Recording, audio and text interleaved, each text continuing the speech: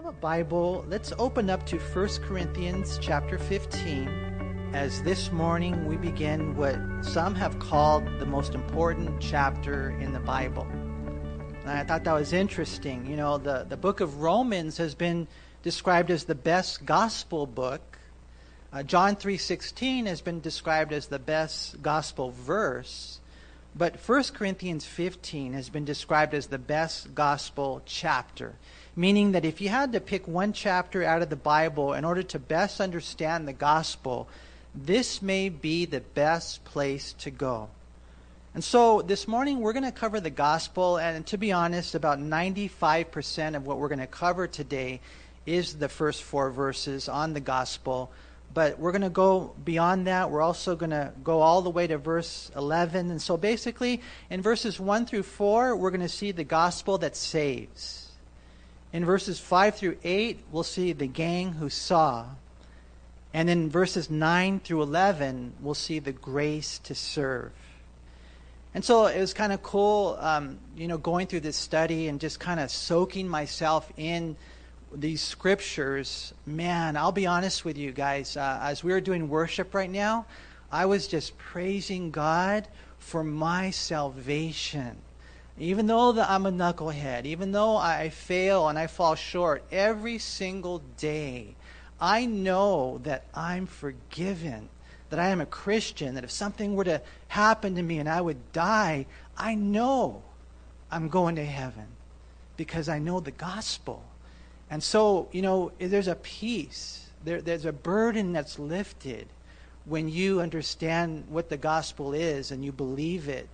And that's why we're going to spend so much time on that today. Not only do we need to possess it to be saved, we also need to protect it. What is the gospel? Make sure there's no heresy, and we need to preach it.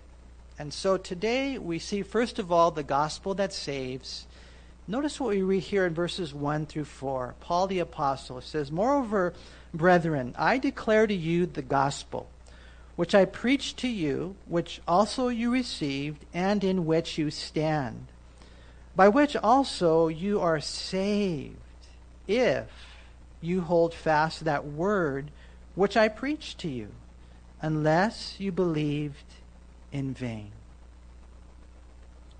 And we're going to see in verses 1 through 4 everything we need to know about the gospel. There again in verse 1, Paul says, "Moreover, brethren, I declare to you the gospel."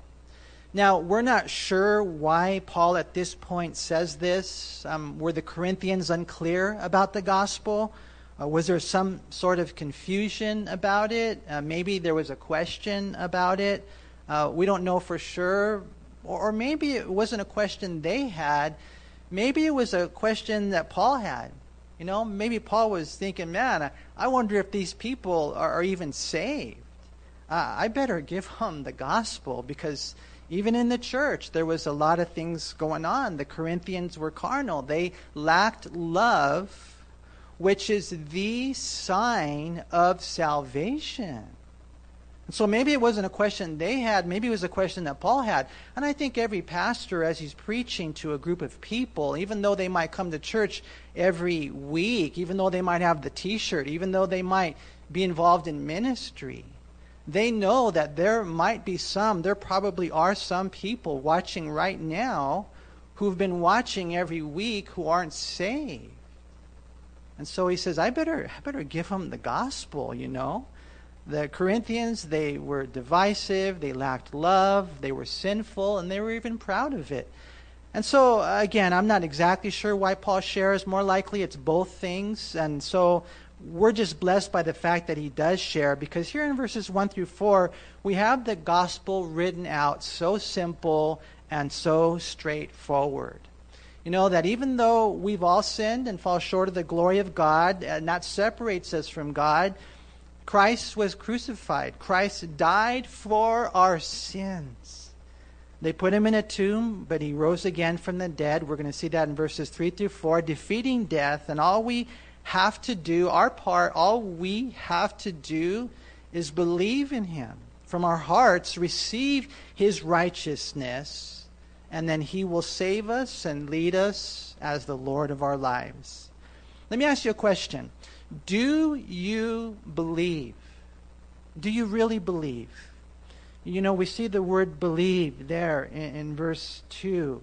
We see it again in verse 11. Therefore, whether it was I or they, so we preach, and so you believed. That's an important word, and that's something that we have to settle in our hearts. John 3:16, the gospel in a nutshell. For God so loved the world that he gave his only begotten Son, that whoever believes in him shall not perish, but have everlasting life. Remember in the book of Acts chapter 16 when the Philippian jailer said, what do I need to do to be saved? They just said, so simple, believe. Believe on the Lord Jesus Christ and you will be saved. And I'm so glad it doesn't say behave and you'll be saved, because, man, like I said, at the end of the day, especially when you realize that we're talking about a standard of perfection, we're talking about comparing yourself to Christ, to God, that we all fall short every single day. And salvation is not by our works, it's by his work. It's not by us behaving, it's by us believing. Do you believe? We don't have to earn it. None of us ever could. All we have to do is receive it. All we have to do is receive him. Notice again there in verse 1, moreover, brethren, I declare to you the gospel which I preached to you, which also you received, and in which you stand. You see, salvation is a gift that we are given according to Romans 6:23. We receive it. It said it's in John chapter 1 verse 12. As many as received him, to them he gave the right to become children of God. I know most of you know the word gospel literally means good news. And with all that's going on in the world today, we sure could use some good news, huh? I know for us it would be good news if our loved ones had, an immunity from the virus, or if there was a vaccine, if there was an end to the quarantine. I know that would be great news. When that day happens, I'm going to dance. I'm just joking. I couldn't do that. You guys would laugh. But I think I will celebrate. I will sing. Oh, man, what a day that will be. It would be good news if America got back to work or beyond all that. How about if, we found a cure for cancer or just a cure for my kid? Maybe some of you have your children that are going through things. That's good news. In our eyes and ears, that is good news, but this is the best news of all. That when we receive and believe the gospel of Jesus Christ, we are saved from the power and penalty of sin. And we can rest in that. We can have peace in that.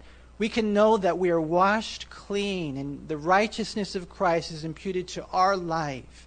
It lifts the burden, and it's so important to understand the gospel. That's why there in verse 1, Paul says, I declared the gospel. In verse 1, I preached the gospel. In verse 1, we see the church received the gospel. There it says the church stands in the gospel, right? And then in verse 2, I don't want to miss this. Speaking of the gospel, look at what it says again, if you would. Notice he says, by which also you are saved, if you hold fast that word which I preached to you, unless you believed in vain. Now, I don't want to read too much into this. It's so beautiful how the gospel saves us from the power and penalty of sin, but there is a little word there that's very important, and that is that word if. He says this is how you're saved, but notice he says if you hold fast that word. And so other translations say if you hold firmly, or if you continue to believe. That's what the New Living Translation says. And so, we got to know, and I think Paul here had a concern for the Corinthians, just like every caring pastor has a concern for the people. They used to come to church service, and now they don't. They used to read their Bible, pray. They used to fellowship. They used to send out text messages. They used to post things about the Lord, but now they don't. And so you have that concern. How are they doing? We need to hold tight to what is true and not be led away by the lies of the land. The world, I've noticed this, man, they have a way of wearing you down. Little by little, you don't really need to be around Christians, and you don't really need to be a Christian. You don't need Christ. I mean, you're a good person. Think about it. Come on. God would never condemn you. But Paul here says, no, you got to hold tight to these things. It's interesting how he says, if you hold fast the word.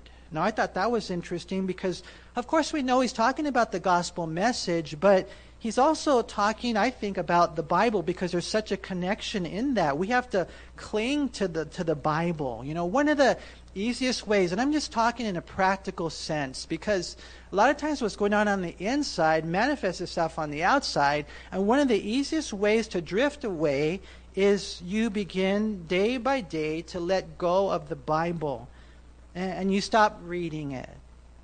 And we need to hold fast to the Word. I encourage you, hold tight to what is right, to what God wrote. Hold tight to the written Word. Hold tight to the living Word.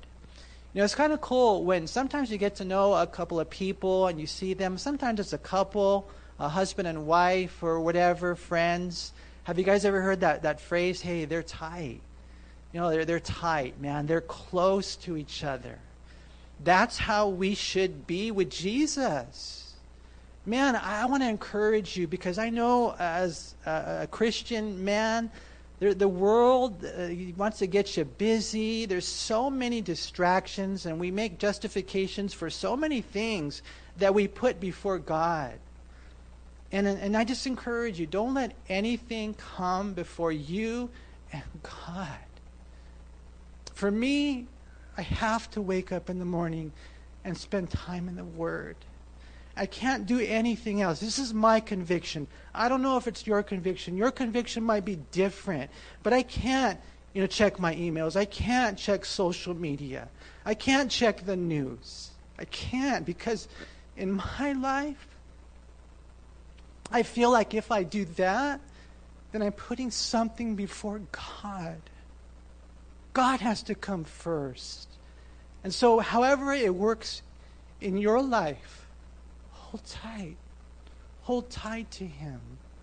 It's interesting. In the book of Galatians, the Galatians were turning away. And we read in Galatians chapter 1 and verse 6, Paul says, I marvel that you are turning away so soon from Him who called you in the grace of Christ to a different gospel. Paul was concerned with them, just like every caring pastor is concerned when sometimes they don't see people or sometimes they don't hear from people. That's why when you're reading the gospel here, Paul here says, hey, this is how you're saved. All you have to do is believe, but make sure you keep believing, by which also you are saved if you hold fast that word which I preached to you, unless you believed in vain. As a person who cares about your salvation, one of the things I've learned, and I've been a Christian for a long time, man, I definitely have learned not to major on the minors, not to divide over doctrine, that's for sure. As a pastor raised in Calvary Chapel with Pastor Chuck Smith, he taught the doctrine of abiding. And that means that I'm eternally secure as I abide in Jesus Christ. I just rest in Him. I just remain in Him. I just keep believing till the day I die. If you keep believing like Job did through thick and thin, you'll make it in. Because, man, we're going to get hit hard. Things are going to happen to rock our world, to shake our faith. And the one thing, and I see people going through tremendous trials even today, just talking to people over the phone and in different ways. And I'm so blessed because they have held tight to their faith. Kind of like Job. He said, I was reading it today in my devotions, though He slay me, yet will I trust in Him. That no matter what happens, I will always believe in Jesus. All we have to do is believe and hold fast to this word. And that's not too hard if you think about it. Jesus is the one who did the hard work. Notice what we read there in verse 3. Paul says, "For I delivered to you first of all that which I also received, that Christ died for our sins, according to the Scriptures, and that he was buried, and that he rose again the third day, according to the Scriptures." Earlier, Paul said he declared the message. He also said he preached the message. Here, he says he delivered the message. He wasn't the cook. He was just the waiter. He wasn't the man. He was just a delivery boy, and this is all he did. Here he is just giving the simple message, and yet so profound. When you think about it, Christ died for our sins. Think about that. All the wrongs we've ever done, all the bad thoughts that only him and I know about, all the bad words, some of you guys out there used to throw the 4-letter words down, the F-bombs. He died for those. All the bad things that all the world and all of time have ever done were placed on him. All my failures, all my flaws, past, present, future. He died for my sins, for your sins, our sins, and suffered the punishment that we deserved. And so it's good to have a clear understanding of that. Isaiah chapter 53 and verse 5, it says that he was wounded for our transgressions. He was bruised for our iniquities. The chastisement for our peace was upon him, and by his stripes we are healed. You see, Christ died for our sins. He was the lamb that was slain, the rock that was smitten. And he's even symbolized in Scripture as a serpent that was lifted up in the wilderness. In the book of Numbers, chapter 21, there was a crazy story there where some of the people were bitten by snakes and they were dying. And so the Lord told Moses to take a brass pole and wrap a snake around it, lift it up. And all the people have to do is look at it and they'll be healed. And Jesus said in John chapter 3, verse 14, that as that serpent was lifted up in the wilderness, so must the Son of Man be lifted up. And as he was lifted up, and there he is hanging on a cross, dying for our sins, all you have to do is believe. 2 Corinthians 5:21, it says, "For he made him who knew no sin to be sin for us, that we might become the righteousness of God in him." And so the gospel is so simple. Christ died for our sins. Do you believe that? All the stuff that you've done wrong, not just the bad things you've done, but the good things you failed to do, he died for that. And so I pray that we would know this. It's important for us, to know we're free. There's really no way that we're going to really enjoy this relationship with Christ until we know how loved we are, how free we are, how forgiven we are, how every single sin was nailed to the cross, that there is therefore now no condemnation to those who are in Christ Jesus. The Bible says in Romans chapter 8, verse 1, and so the next time the devil tries to beat you down to the ground and condemn you about something you've done in the past, Christ died for that. When he tries to condemn you, maybe right now about the present, something's going on in your life, listen, just repent and remember he died for that. It's time for a new beginning. It's time to turn over a new leaf.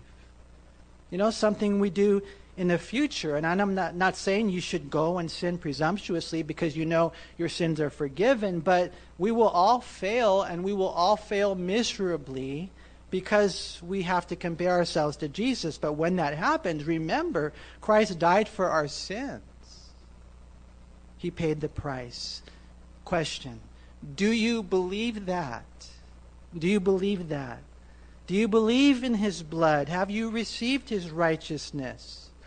And then Paul here, he mentions the fact that not only did he die for our sins, but that he rose from the dead. Notice again in verse 4, and that he was buried, and then he rose again the third day according to the Scriptures.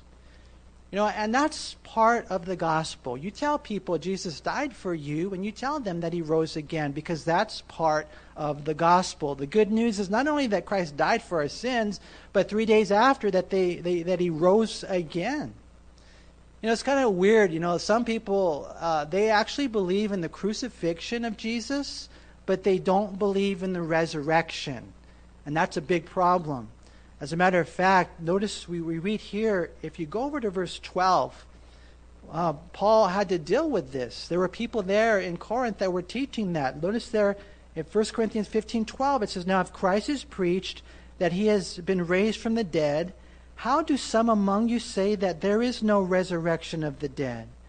But if there is no resurrection of the dead, then Christ is not risen. And if Christ is not risen, then our preaching is empty, and your faith also is empty." See, that's why when we deliver the message, when we declare it, we preach not only the death, but the resurrection, because it's important for us to understand the life that we have after death. It's trust in the truth of who Jesus is and what he's done, that he died and he rose again. And since he lives, we also will live.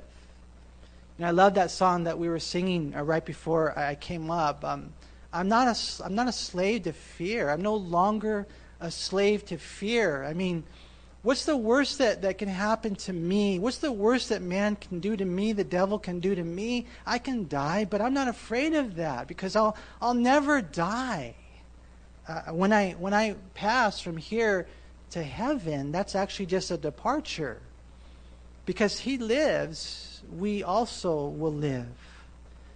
He is the one who has done the work. I was writing down the lyrics to that song. That another song is kind of cool. It says, "Up from the ashes, hope will arise. Death is defeated. The King is alive." And it's so cool to be able to just sing that and celebrate that and be a part of that. We believe that he died for our sins, that he rose again. And Paul says, according to the scriptures, that saves us. Death has lost its sting. And not only for us, but even, when our loved ones pass away in Christ. I know it's so difficult, but that hope, that certainty about the future, that one day we'll see them and we'll hug them, we'll be with them. It's so beautiful. And that's what this is all about. That's why we have to make sure that we possess it for ourselves and we protect the preservation of what it is, and we preach it to others, because it's such a powerful message. I was reading a story about a violinist named Fritz Kreisler, and he was very famous, and apparently he earned a fortune with his concerts and compositions. But he generously gave away most of his money. And so one day he discovered an exquisite violin on one of his trips, but he wasn't able to buy it. Later, having raised enough money to meet the asking price, he returned to the seller, hoping to purchase the beautiful instrument. But to his great dismay, it had been sold to a collector. Not a violinist, but a collector. And so Kreisler made his way to the new owner's home and offered to buy the violin.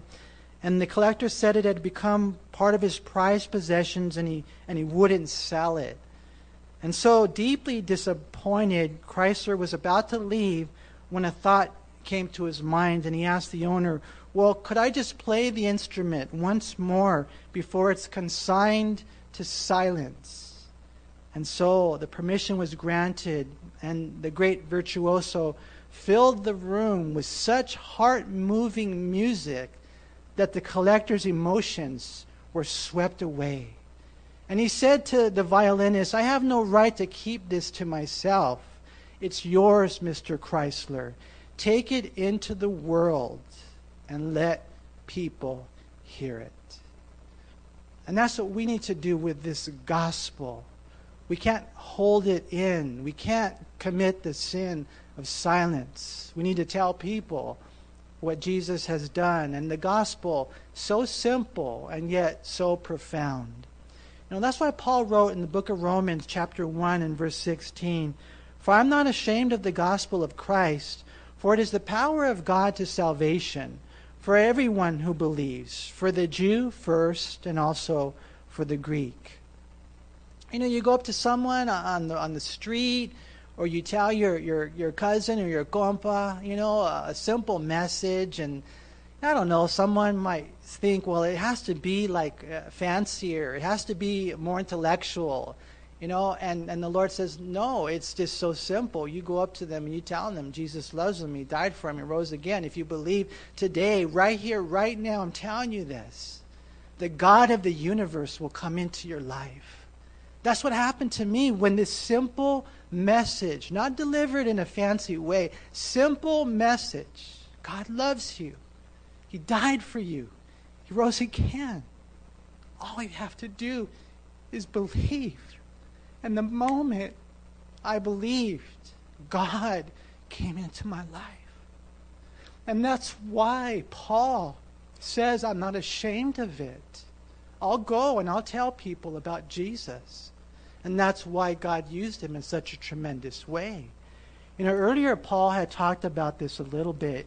If you turn back to 1 Corinthians chapter 1, look what it says in verse 22. He says, for Jews request a sign, and Greeks seek after wisdom. But we preach Christ crucified. To the Jews a stumbling block, and to the Greeks foolishness. But to those who are called, both Jews and Greeks, Christ the power of God and the wisdom of God. Paul knew what's up. He knew the way the world thinks.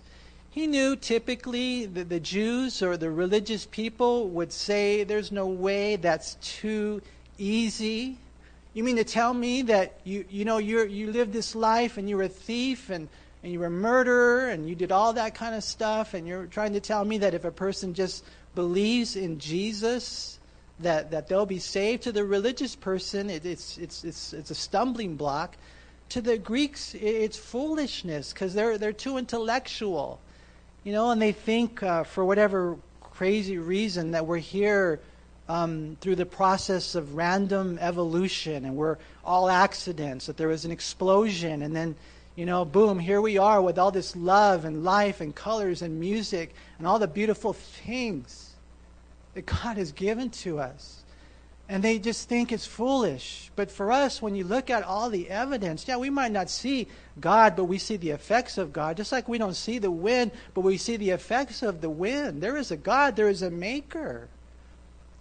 And so, when you're talking about, well, how does someone find peace? How does someone find power? How can I mend my marriage? How can I reach my child? How can I find my purpose or be satisfied in life? It's Jesus. He died for you. He rose again. And all you have to do is believe, and God will come into your life. I know when we read this right here, to me, I just like, Lord, this is so cool, so important. I don't want to leave too quick. Let me give you guys 4 words to jot down somewhere, maybe on your heart or on paper, about the gospel. Number 1, the gospel is Christological. And that is a word, believe it or not, Christological. And what it means is that when it comes to the gospel, it's Christ-centered. If the gospel is ever presented, Jesus, Christ, must be preached. And so we see it here as it's saturated through the scriptures. It's all about Jesus and the presentation of his life and death and resurrection. The gospel is not a process, it's not a program, it's a person. That's why when the evangelist Philip, when he was led by the Holy Spirit to lead a man to the Lord, he knew this. And the Bible says in the book of Acts, chapter 8, in verse 35, that Philip opened his mouth and beginning at this scripture, preached Jesus to him. That's why earlier in 1 Corinthians 2, in verse 2, Paul said, when I came to Corinth, I determined not to know anything among you except Jesus Christ and him crucified. That's why a lot of times when you see these movies today, they're taking his name in vain. And it should deeply offend us, because that's the name above all names. It should not be taken in vain. That's why When you see it, why don't they say Buddha? Why don't they say some other name? Why do they say Jesus? Because the devil's trying to take away that name, that name above all names.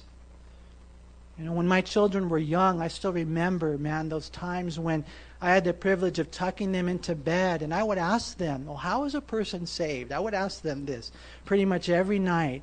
And they knew the phrase to freedom: by grace alone, through faith alone, in Christ alone. But then I would tell them, and I would ask them, even at a young age, give me the simple answer. And they would say, Jesus. Jesus. That's how someone is saved. See, the gospel is Christological. Number 2, the gospel is biblical.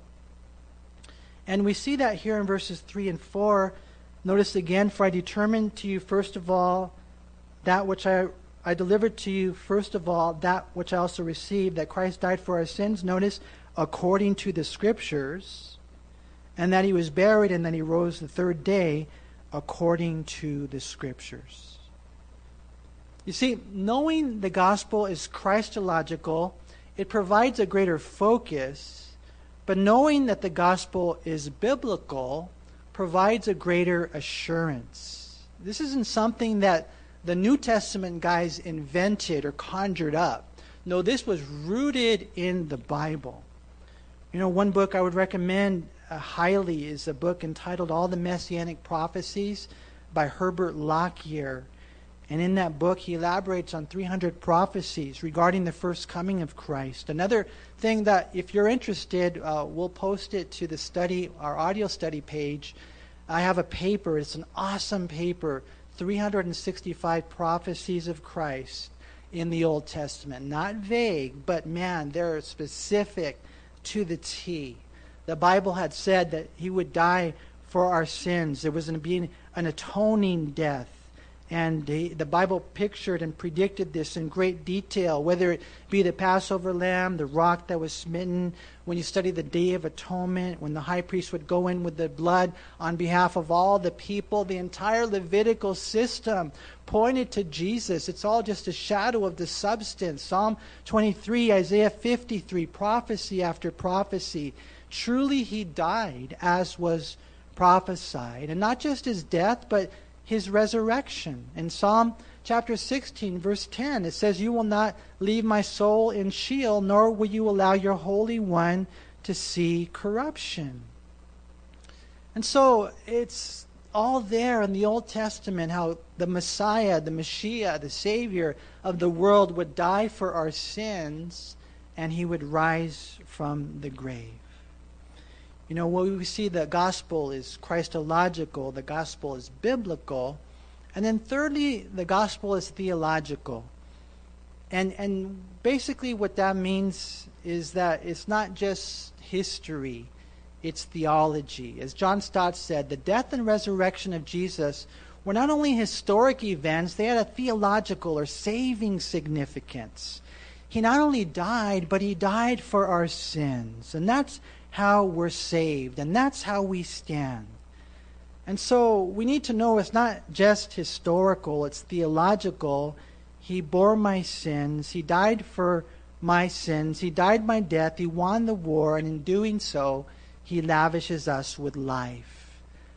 And so the fourth thing, after the gospel is Christological, biblical, theological, the last thing is the gospel is personal. And so, know the gospel is personal. And that means that we all must make a personal choice to receive the gospel and to believe the gospel and to hold tight to the gospel. It's not something that your parents can do for you. It's not something that, I don't know, well, I grew up in the church. A lot of times people say that. Well, I was raised in the church, and you know a lot of things in your head. But our concern is that, you went to church all your life and you knew your theology, but it never became personal. We talk a lot about a personal relationship with God. It requires a personal decision on your part. Have you honestly said, yes, Jesus, be the Lord of my life. I crown you as king. That's a personal decision that only you can make. Joshua 24:15, it says, choose for yourselves this day whom you will serve. He said, as for me and my house, we will serve the Lord. And so I pray, if you haven't already done that, that today would be the day that you receive Jesus Christ as your Lord and Savior. And I know by far most of you already have. But man, maybe there's one person out there. Maybe that's you, that one person. And today is the day of power. Today is the day of forgiveness. Today is the day where God will break every chain. But you got to make that choice. I was thinking this, and you guys know I'm kind of dorky, huh? I was thinking how we call it live stream. Live stream. And I thought, wow, doesn't that have to do with life? Like life stream. Wouldn't it be cool if somebody found life today? That's my prayer. We see the gospel, and then we close real quick with not only the gospel that saves, but the gang who saw. And I'm just going to read through this. Notice in verse 5, and that he was seen, so after Jesus rose, that he was seen by Cephas, that's Peter, then by the 12. After that he was seen by over 500 brethren at once, of whom the greater part remain to the present, but some have fallen asleep. In other words, he was seen by 500 people. Most of them were still alive. Paul here is saying, man, there's a great witness to this. After that, he was seen by James, and then by all the apostles. And more than likely, now he's just talking about in order. Like there was a time, and then all the apostles saw him again. And then last of all, he was seen by me also, as by one born out of due time.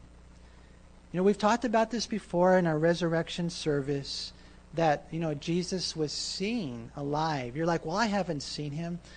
I know that when you become a Christian, in one sense you do, but it doesn't matter. The truth is he rose from the grave, and there are over 500 witnesses to testify of this truth. See, in our study today, we see the gospel that saves. We see the gang who saw. And by the way, someone like James, brother of Jesus, he didn't believe. He would have never believed unless he saw. Same thing with Paul. Paul was a murderer, but he became a missionary. Paul was a persecutor, but he became a prophet for the church. Paul was a Jew, and he became a Christian. How did that happen? Because he saw the risen Lord. And so we see the gospel that saves, the gang who saw, and then the last thing is the grace to serve. In verse 9, he says again, for I am the least of the apostles, who am not worthy to be called an apostle, because I persecuted the church of God. But by the grace of God I am what I am, and his grace toward me was not in vain, but I labored more abundantly than they all. Yet not I, but the grace of God which was with me. Therefore, whether it was I or they, so we preach, and so you believed. See, in our study, it's so cool. The gospel that saves, that's so important, man. But then the gang who saw, and then the grace to serve. Because at the end of the day, when you're looking at this whole thing, you know, what we find is that this is love. This is love. Jesus died for you. That's love. And it's true love. Because we have witnesses of this whole thing. It's true love. So what will we do with this true love?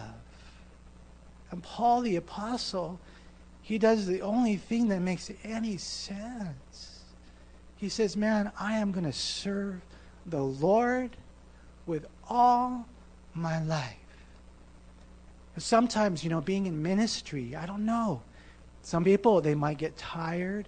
Oh, it's a lot of service and there's not a day off. And when you want to, you know, whatever, have some me time, it just disappears. And to me, when I see the true love, I understand why. This grace that's been given to me, wow, Lord, it's a grace that is working in me so that I can labor more abundantly. Jesus said, I've come that they may have life and that more abundantly. What does the abundantly mean to you? What does that mean? You want more money? You want more stuff? What does the abundantly mean to you? That you want to feel better about yourself? No, the abundantly, to me, the abundant life is the privilege and the honor and the grace I have to serve the one who was nailed to a cross for me. And it's so cool because when you look at this whole chapter here, that's the logic that Paul gives. You know, it's never because I'm going to earn it, you guys, because I never will. Never will. I'm never worthy to preach or teach or do anything for the Lord. But it's by the grace of God that works in me. But it's interesting how Paul goes through this whole chapter on the resurrection of Jesus and the gospel and the whole thing. And notice how he closes it. Look at the last verse. Look at verse 58. Therefore, my beloved brethren, be steadfast, immovable, always abounding in the work of the Lord, knowing that your labor is not in vain in the Lord. You see, it's the gospel that saves. It's the gang who saw. But then it's just the grace that we can serve. Last night, we had a Zoom meeting with the pastors, and it was just so cool being able to share with them. And the Lord, while we were talking, He laid that verse on my heart. And I don't know, the Lord just said to me, tell these guys that it's not in vain, that their prayers are not in vain, that their labor is not in vain, that their love is not in vain. And therefore, let's serve, you guys. As we do, it's so cool to see what God will do. And Paul is such a great example of that. And so for us as a church, I pray that we would just, draw near to God, that we would be strong in the grace that is in Christ Jesus. And I pray that as we go through life, you guys, don't hold it in. Tell people about Jesus. And you might be out there thinking, well, I don't know, I'm not a theologian. Well, just tell them He loves them. He died for them. He rose again on the third day. And if they would believe, then they can be saved.